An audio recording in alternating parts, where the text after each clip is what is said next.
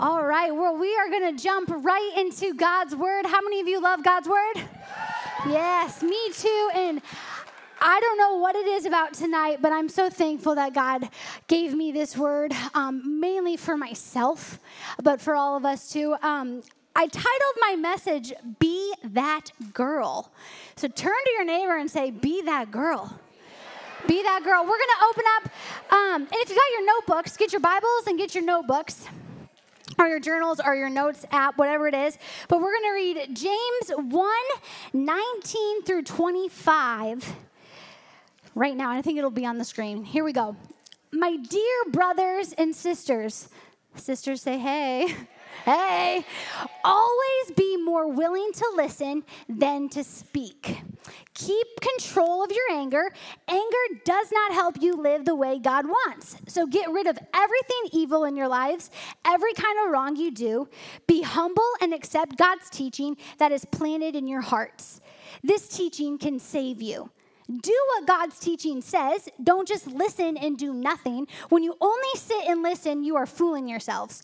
Hearing God's teaching and doing nothing is like looking at your face in the mirror and doing nothing about what you saw. Ooh. Whoa. God? No. Doing nothing about what you saw. You go away and immediately forget how bad you looked. But when you look into God's perfect law that sets people free, pay attention to it. If you do what it says, you will have God's blessing. Never just listen to his teaching and forget what you heard. Woo! God's word. That's good. Okay, so I told you, be that girl. Well, the girl I'm talking about tonight is a doer of the word kind of girl. A doer of the word. So let's just pray quick. Heavenly Father, as we gather into your presence tonight, our hearts are open to receive the wisdom, Lord, that you offer through your word. We want our lives to please you, Father. So God, I just pray that the things we've allowed to take hold in our lives that are hindering our relationship with you would be surrendered tonight. Thank you for your word that leads us. Help us fix our gaze on you, Lord, the one who directs our steps. Thank you, Jesus. Amen. When we were little girls, we all wanted to be something when we grew up, right? How many little girls in the room want to be something when you grow up? Raise your hand if we got any pop stars. Who wants to be a pop star? Yeah, singer, teacher? Any teachers? Yeah, Amy? Did you want to be a teacher when you were a little girl? I love that. And guess what? She's a teacher. So woohoo, that's awesome. That is awesome. Some of you wanted to be teachers, princesses, singers, doctors, maybe even a vet. When I was little, I wanted to be three things. 1, a mortician. 2, a marine biologist. And 3, I wanted to play in the WNBA. But anyway, the first one, that slowly faded when I found out that you have to be a mortician, you deal with dead people. Long story there. The second one, marine biology, my love for that faded when Lake Aquabi was the nearest body of water to our area. And then I'm 5'4", so WNBA did not work out, but I love basketball. I always have. I love playing it. I love talking about it. I love watching it. I even coach kindergarten through 2nd grade basketball right now. It's super fun, yes. I just love it. And being an avid basketball fan, I have really loved watching this one team lately, the Iowa Hawkeyes. Anybody with me? Yes, the Iowa Hawkeyes. The last few years, especially one of their players. You know what I'm talking about?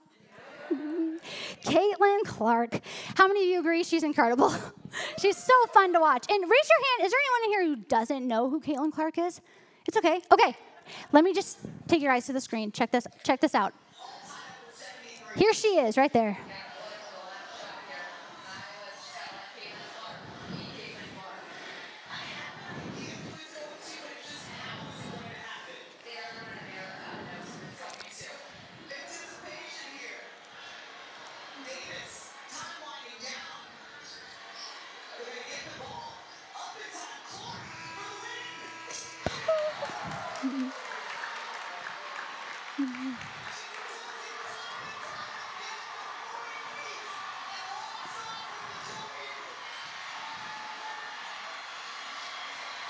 Yeah, okay, that just gets me excited. Who wants to go watch basketball?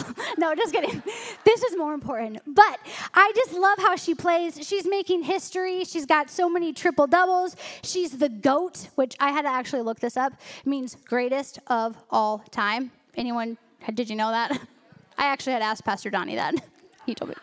Sold out arenas to watch her play. Other colleges are selling out for the first time in history for their arenas when Iowa comes to town.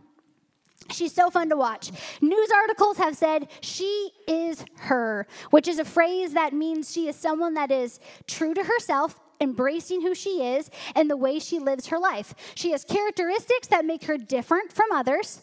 She stands out. She's that girl. Okay? Caitlin didn't become this girl, this player overnight, though. She has put in the practice, right? She has put in the effort to know the game she is in. She knows the playbook. She practices unity with her team. She has perseverance. She's determined to overcome challenges. She has faith in the shots that she takes. She's ready to read the defense that's in front of her and to take note of what's being thrown at her so she can overcome it, so she can attack it. Do you get where I'm going with this a little bit? Okay, you and I are in a game of life, but it's more like a battle, all right? And here's the thing that's different about this game that we're in. Your soul is on the line. The girl next to you, her soul is on the line. The little girl you babysit, her soul is on the line. The girls in the cubicle over from you or across the hall in a different classroom, her soul is on the line. And it makes me kind of weepy because our eternities are at stake. How many of you love Jesus and you want to spend eternity with him? Right? There's a destination we're trying to reach, a kingdom we want to inherit. And God's word, if you have your Bible, hold it up. This is the ultimate playbook right here. It's full of truth to help us recognize what the enemy is throwing at us and not just recognizing it, but overcoming it. And James 1:22 says this, but be doers of the word, not hearers only, deceiving yourselves. What does it mean to be that girl? It means she puts in the effort to know God's word. She doesn't just hear it, but she does what it says. She knows her playbook. She practices unity with the sisterhood around her. She has perseverance. She is steadfast under trial, determined to conquer the enemy. She keeps her eyes on the prize, Jesus. And because she does this, she takes steps of faith, trusting that her leader will see her through. I need a drink of water. Can you hear this? Give me a second. You may drink right now, too, if you have a drink. This is your time. Drink break.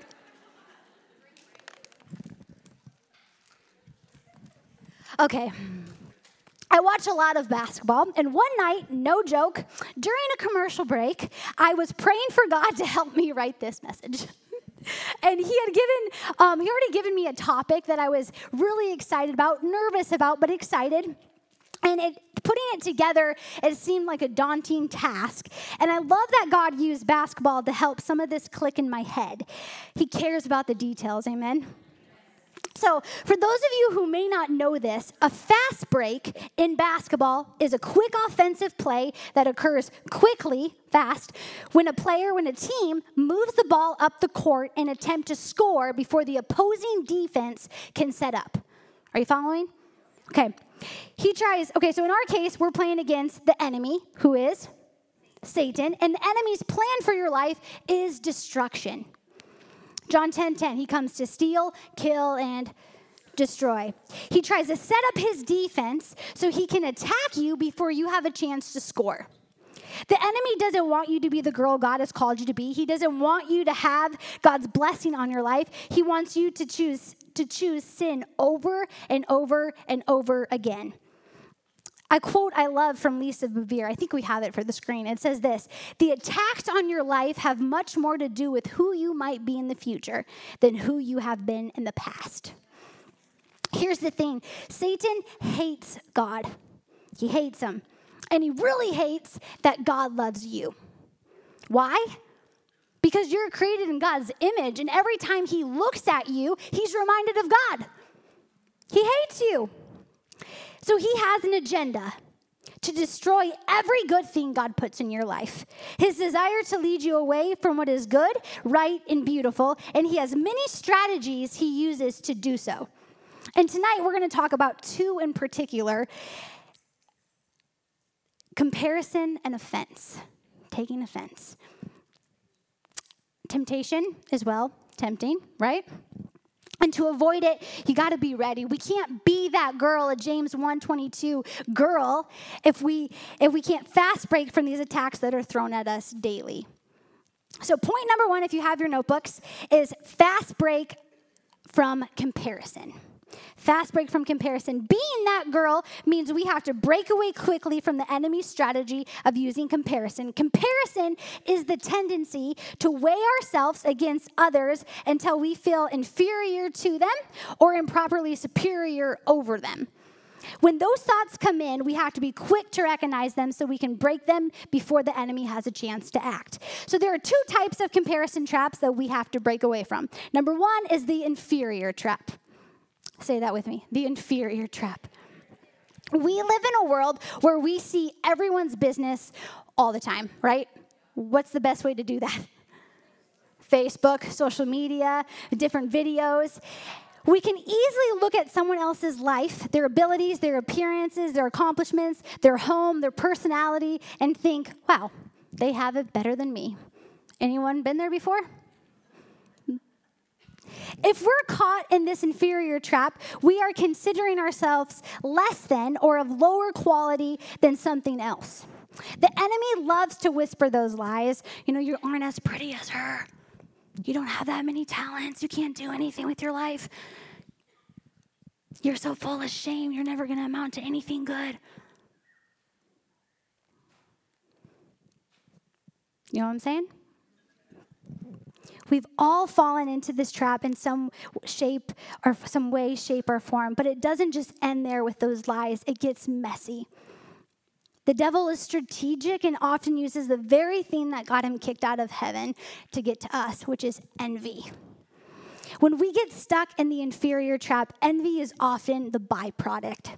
Envy is a feeling of discontent or a resentful dislike of another person who has something that one desires.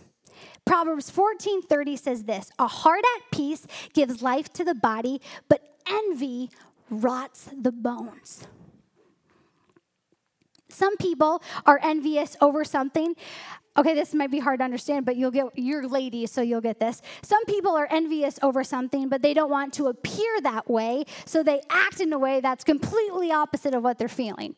Okay, so for example, let's say a woman goes into a friend's house, and this house is super organized, super clean and tidy. And this woman who is visiting starts looking around and realizing, oh, it's so clean and organized in here. And she starts comparing her house to the house she's in. She starts to fall into that inferior comparison trap. And instead of saying things like, wow, your house is so clean, you work really hard to keep it clean, this is great, it's more like, wow, your house is like so clean. We don't clean like this. We just want to enjoy our kids and not spend time worrying about, the mess. Have you ever dealt with a passive-aggressive person before? This inferior trap traps the girl that's comparing, which can cause her to make passive-aggressive statements, which cause the other girl who has a clean house to jump right into this trap, comparing herself to not being a good mom for cleaning because someone thought she doesn't care about her kids. It's messy. It's messy. This kind of stuff happens all the time, and the enemy loves it. Galatians 5:25 through 26 says this: if we live by the Spirit, let us also keep in step with the Spirit. Let us not become conceited, provoking one another, envying one another. The Bible is clear on this. In fact, a few verses before this particular verse, Paul writes out a list of basically what keeps you out of heaven. And this is what it says, Galatians 5:19 through 21. The wrong things the sinful self does are clear: committing sexual sin, being morally bad, doing all kinds of shameful things, worshiping false gods, taking part in witchcraft, hating people, causing trouble, being jealous, angry, or selfish, causing people to argue and divide in separate groups, being filled with envy, getting drunk, having wild parties, and doing other things like this. I warn you now, as I warned you before, the people who do these things will not have a part in God's kingdom. Again, the enemy doesn't want you to go to heaven, right? He will use all of this to trip you up. The devil wants you to live according to your feelings. Jesus wants you to live according to his truth. And that truth sets you free. Jesus gives you the power to live a life free from envy. So that's the inferior trap. The second one is the superior trap. If we're caught in this superior trap, we are considering ourselves more than or of better quality than something else. We feel better about ourselves when we compare what we have to what others don't have. Paul makes it clear in Galatians 6:3-4, for if anyone thinks he is something when he is nothing, he deceives himself. But let each one test his own work, and then his reason to boast will be in himself alone and not in his neighbor, for each will have to bear his own load. What can be the root of comparison? Pride. Pride is a sense of self-respect or pleasure that comes from one's achievements, qualities, or possessions. However, it can also refer to the excessive or overly high opinion of oneself, often accompanied by a disregard for others. C.S. Lewis said this in his book, Mere Christianity. How many of you have read that book? It's a good book. This is what it says. We say that people are proud of being rich or clever or good looking, but they are not. They are proud of being richer or cleverer or better looking than others. If everyone else became equally rich or clever or good looking, there would be nothing to be proud about. It is the comparison that makes you proud, the pleasure of being above the rest. Once the element of competition has gone, pride has gone. God disapproves of pride. We see this in James 4:6-7, but he gives more grace, therefore it says, God opposes the proud, but gives grace to the humble. Submit yourselves, therefore, to God. Resist the devil, and he will flee from you. When we take a fast break from comparison, the devil will flee. I love that.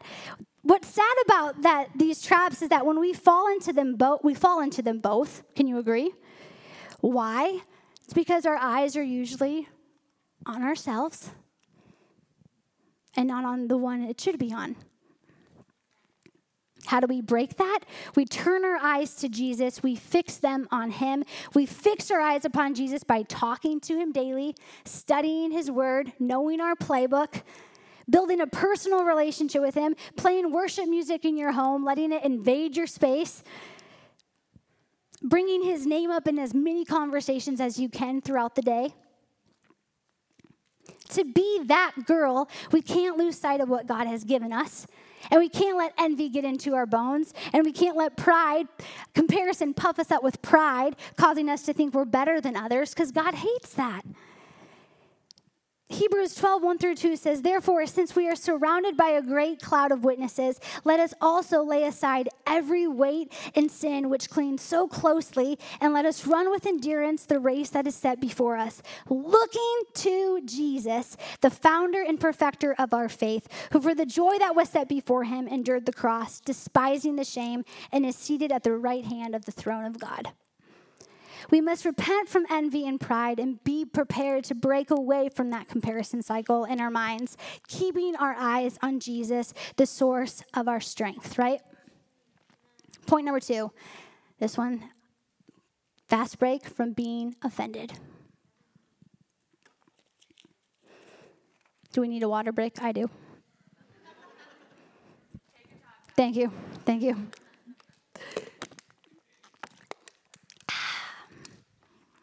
Okay, in Matthew 24:3-25, the disciples asked Jesus this. They said, what will be the sign of your coming at the end of the age? And Jesus gives them a list of signs that will intensify as the end draws near. He talks about religious deception, so false prophets, deceiving teachers. He talks about armed conflict and natural disasters happening, wars and earthquakes, persecution of God's people, and all these things. And as you're reading it, it can be intense. That sounds intense, doesn't it?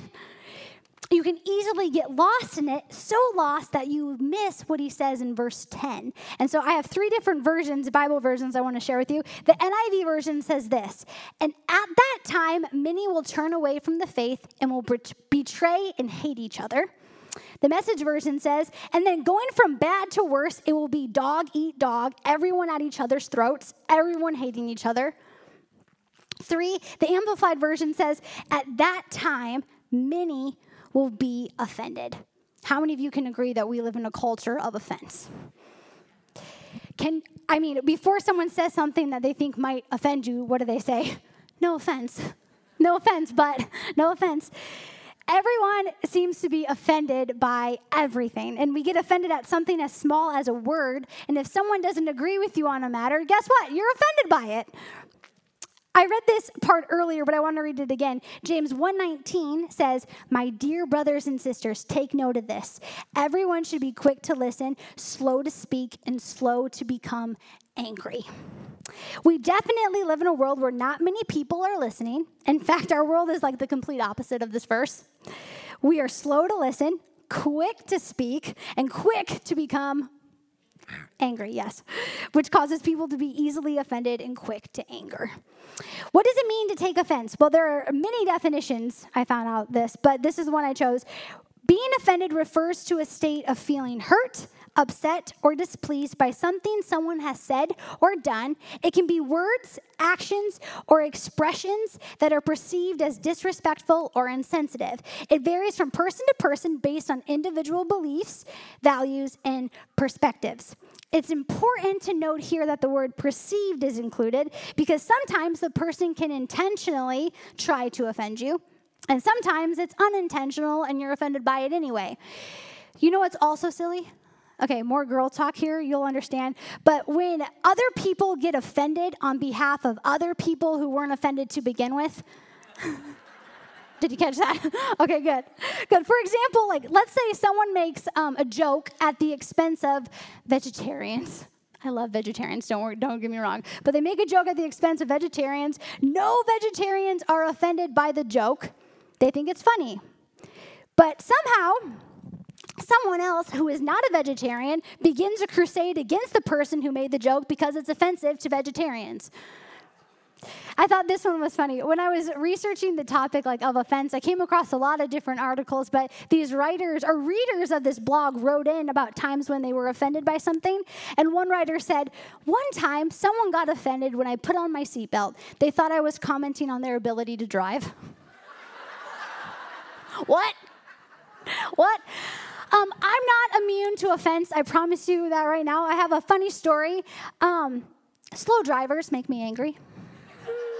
Super. And I can get offended so easily when I'm driving. And I don't know what this is, whether it's the school pickup line, anyone can relate, maybe, or just something. But the other day, I was on my way to church early in the morning. I had my kids with me, and we were coming down this hill, and it was the morning that it was super cold. There was tons of snow on the ground. The sides are packed with snow.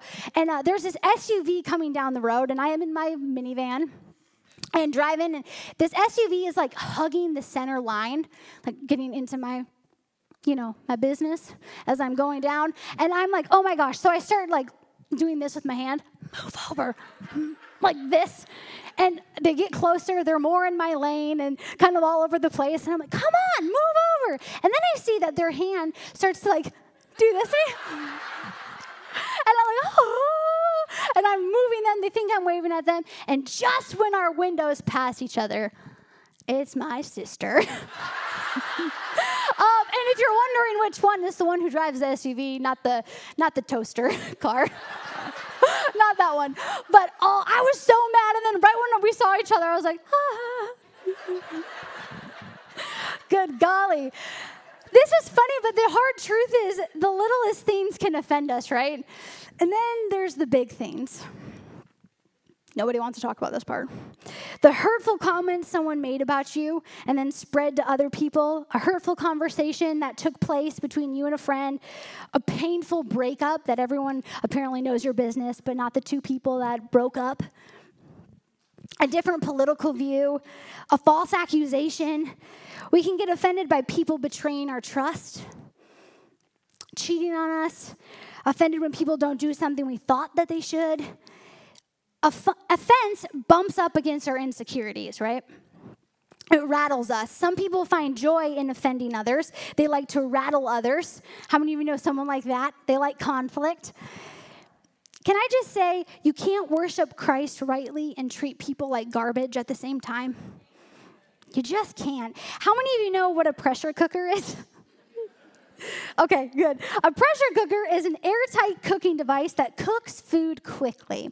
And so imagine our responses to offense are like a pressure cooker. When we take offense, it applies pressure to us. Whether it's frustration, hurt, disappointment, when offenses come, you might be one of these options, okay? One, you might put a lid on the cooker. You keep everything inside and don't express your feelings, and instead you internalize them. Two, you let it steam out the cooker.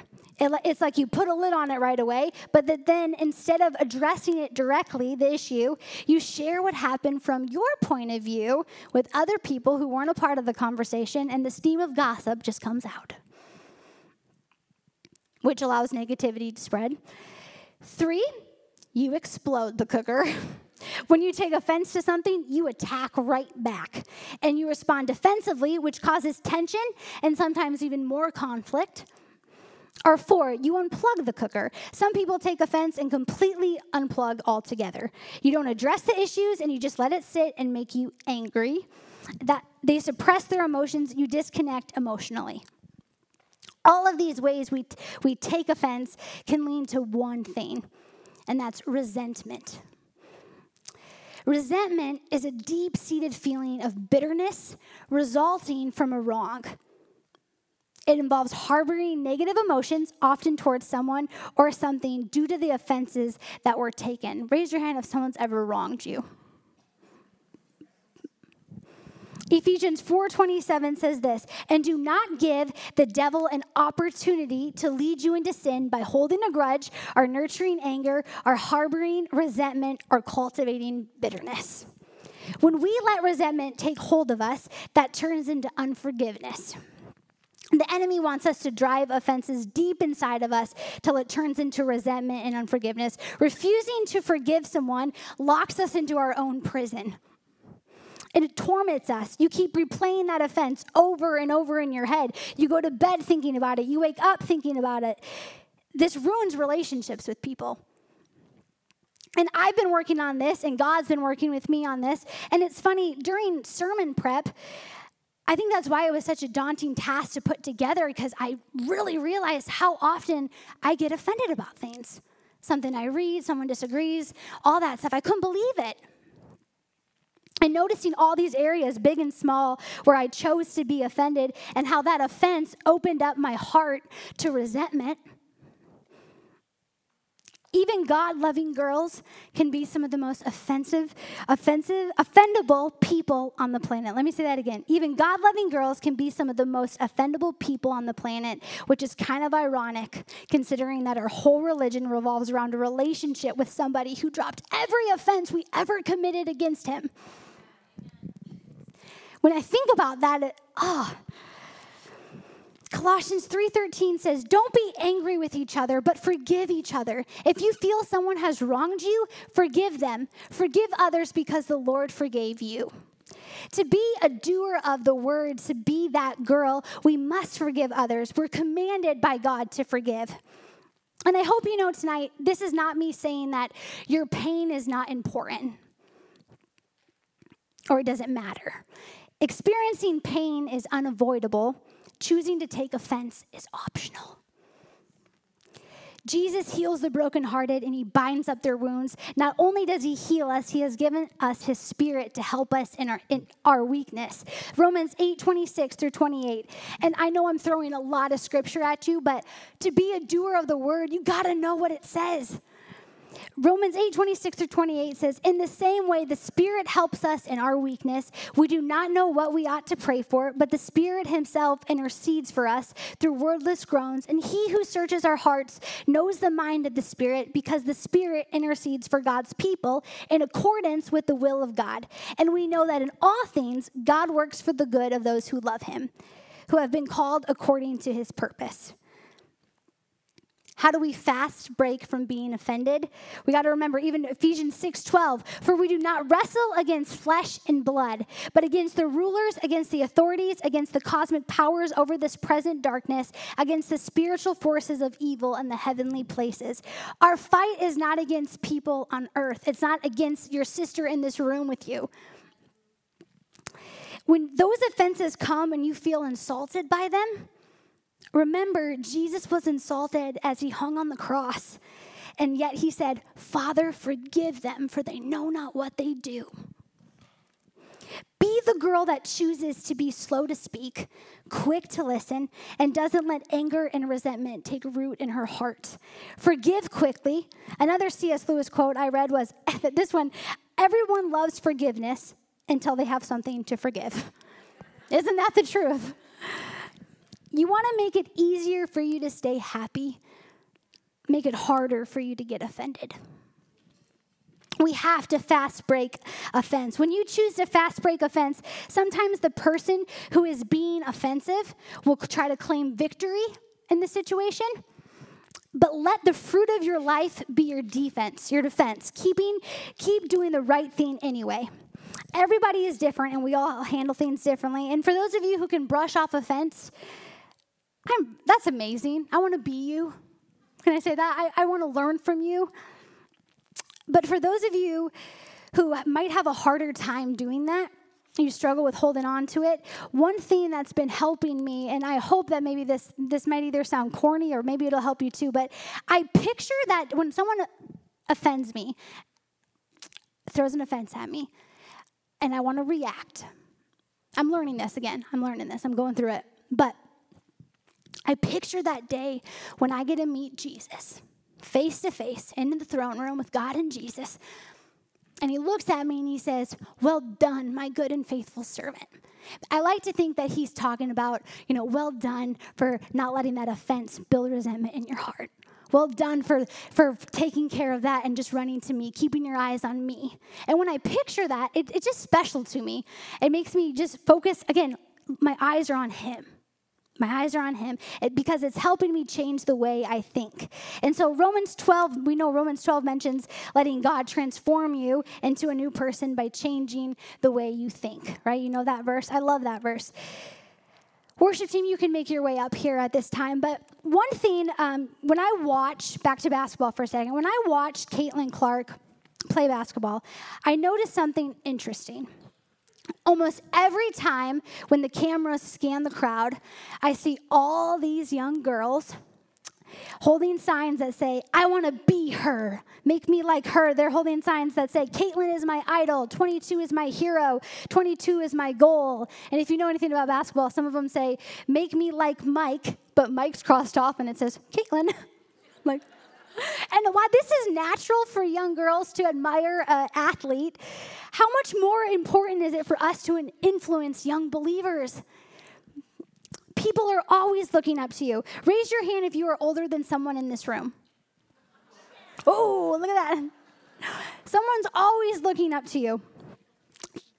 Take a moment to think about the impact that you have. We are called to be doers of the word and being that girl for that girl. Be that girl who leads other girls. It's important to ask yourself, in what ways are you leading others closer to Christ? Or maybe it's more, in what ways am I leading others away from him that I need to fix? 2 Timothy 3:16 through 17 says, all scripture is breathed out by God and profitable for teaching, for reproof, for correction, and for training in righteousness, that the man of God may be complete, equipped for every good work. And you, my friend, are God's masterpiece. He has created you anew in Christ Jesus so you can do good works. Amen? You were not designed to live a life of comparison. You were not designed to live a life of being offended all the time. You were not designed to be angry and hold resentment and hold bitterness all the time. God has a purpose for your life, and you find that purpose in knowing him, knowing what his word says. Jesus is the way for you to get back to your intended design.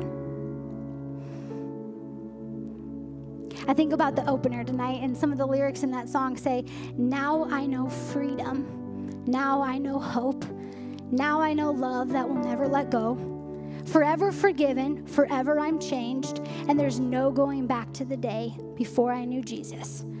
When you spend time getting to know Jesus and who Jesus is and what he did for you, the freedom he has given you, and how crazy he is about you, you fall in love with him. And as you start to fall in love with him, you care about what he cares about. You care about what he thinks. You desire to please him in all that you do. And tonight, there are ladies in this room who have let the enemy have a foothold on them. His strategy of destruction in your life has been working. And it's time to make those fast breaks. It's time to ask ourselves, do I compare myself to others? Do I let comparison dictate my mood, my choices, my words? Here's a hard question. Am I easily offended? No one wants to admit that they're easily offended. But it's really good to ask ourselves that. Do I get offended that I react offensively all the time? Am I easily angered? Am I holding on to resentment towards someone or over something that happened that caused pain in your life? What's the condition of my heart, of your heart? Will you stand with me? Thank you.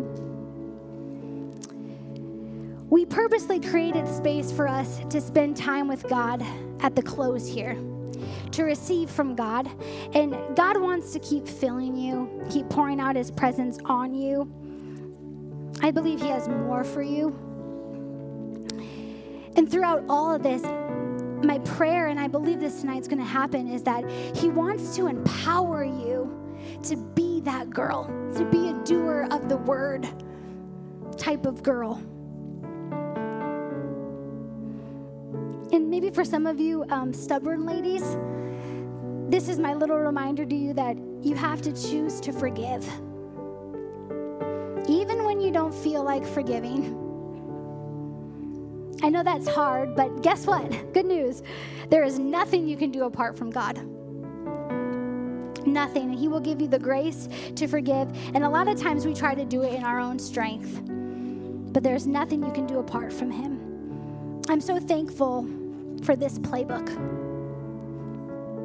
I'm thankful for his word that is complete truth. You may be tired. You may come in tired tonight, weary. You may be hurt because of what someone said to you, or maybe what someone didn't say to you. But after spending time alone with God, he's going to give you energy and strength to conquer whatever it is you're going through. And so right now across this room, how many of you would say, yeah, you know what? I don't want to live a life of comparison anymore. I don't want to live a life of being easily offended. I don't want to hold resentment and bitterness over something that happened a long time ago. If that's you, would you just lift your hand? I want to be a doer of the word type of girl.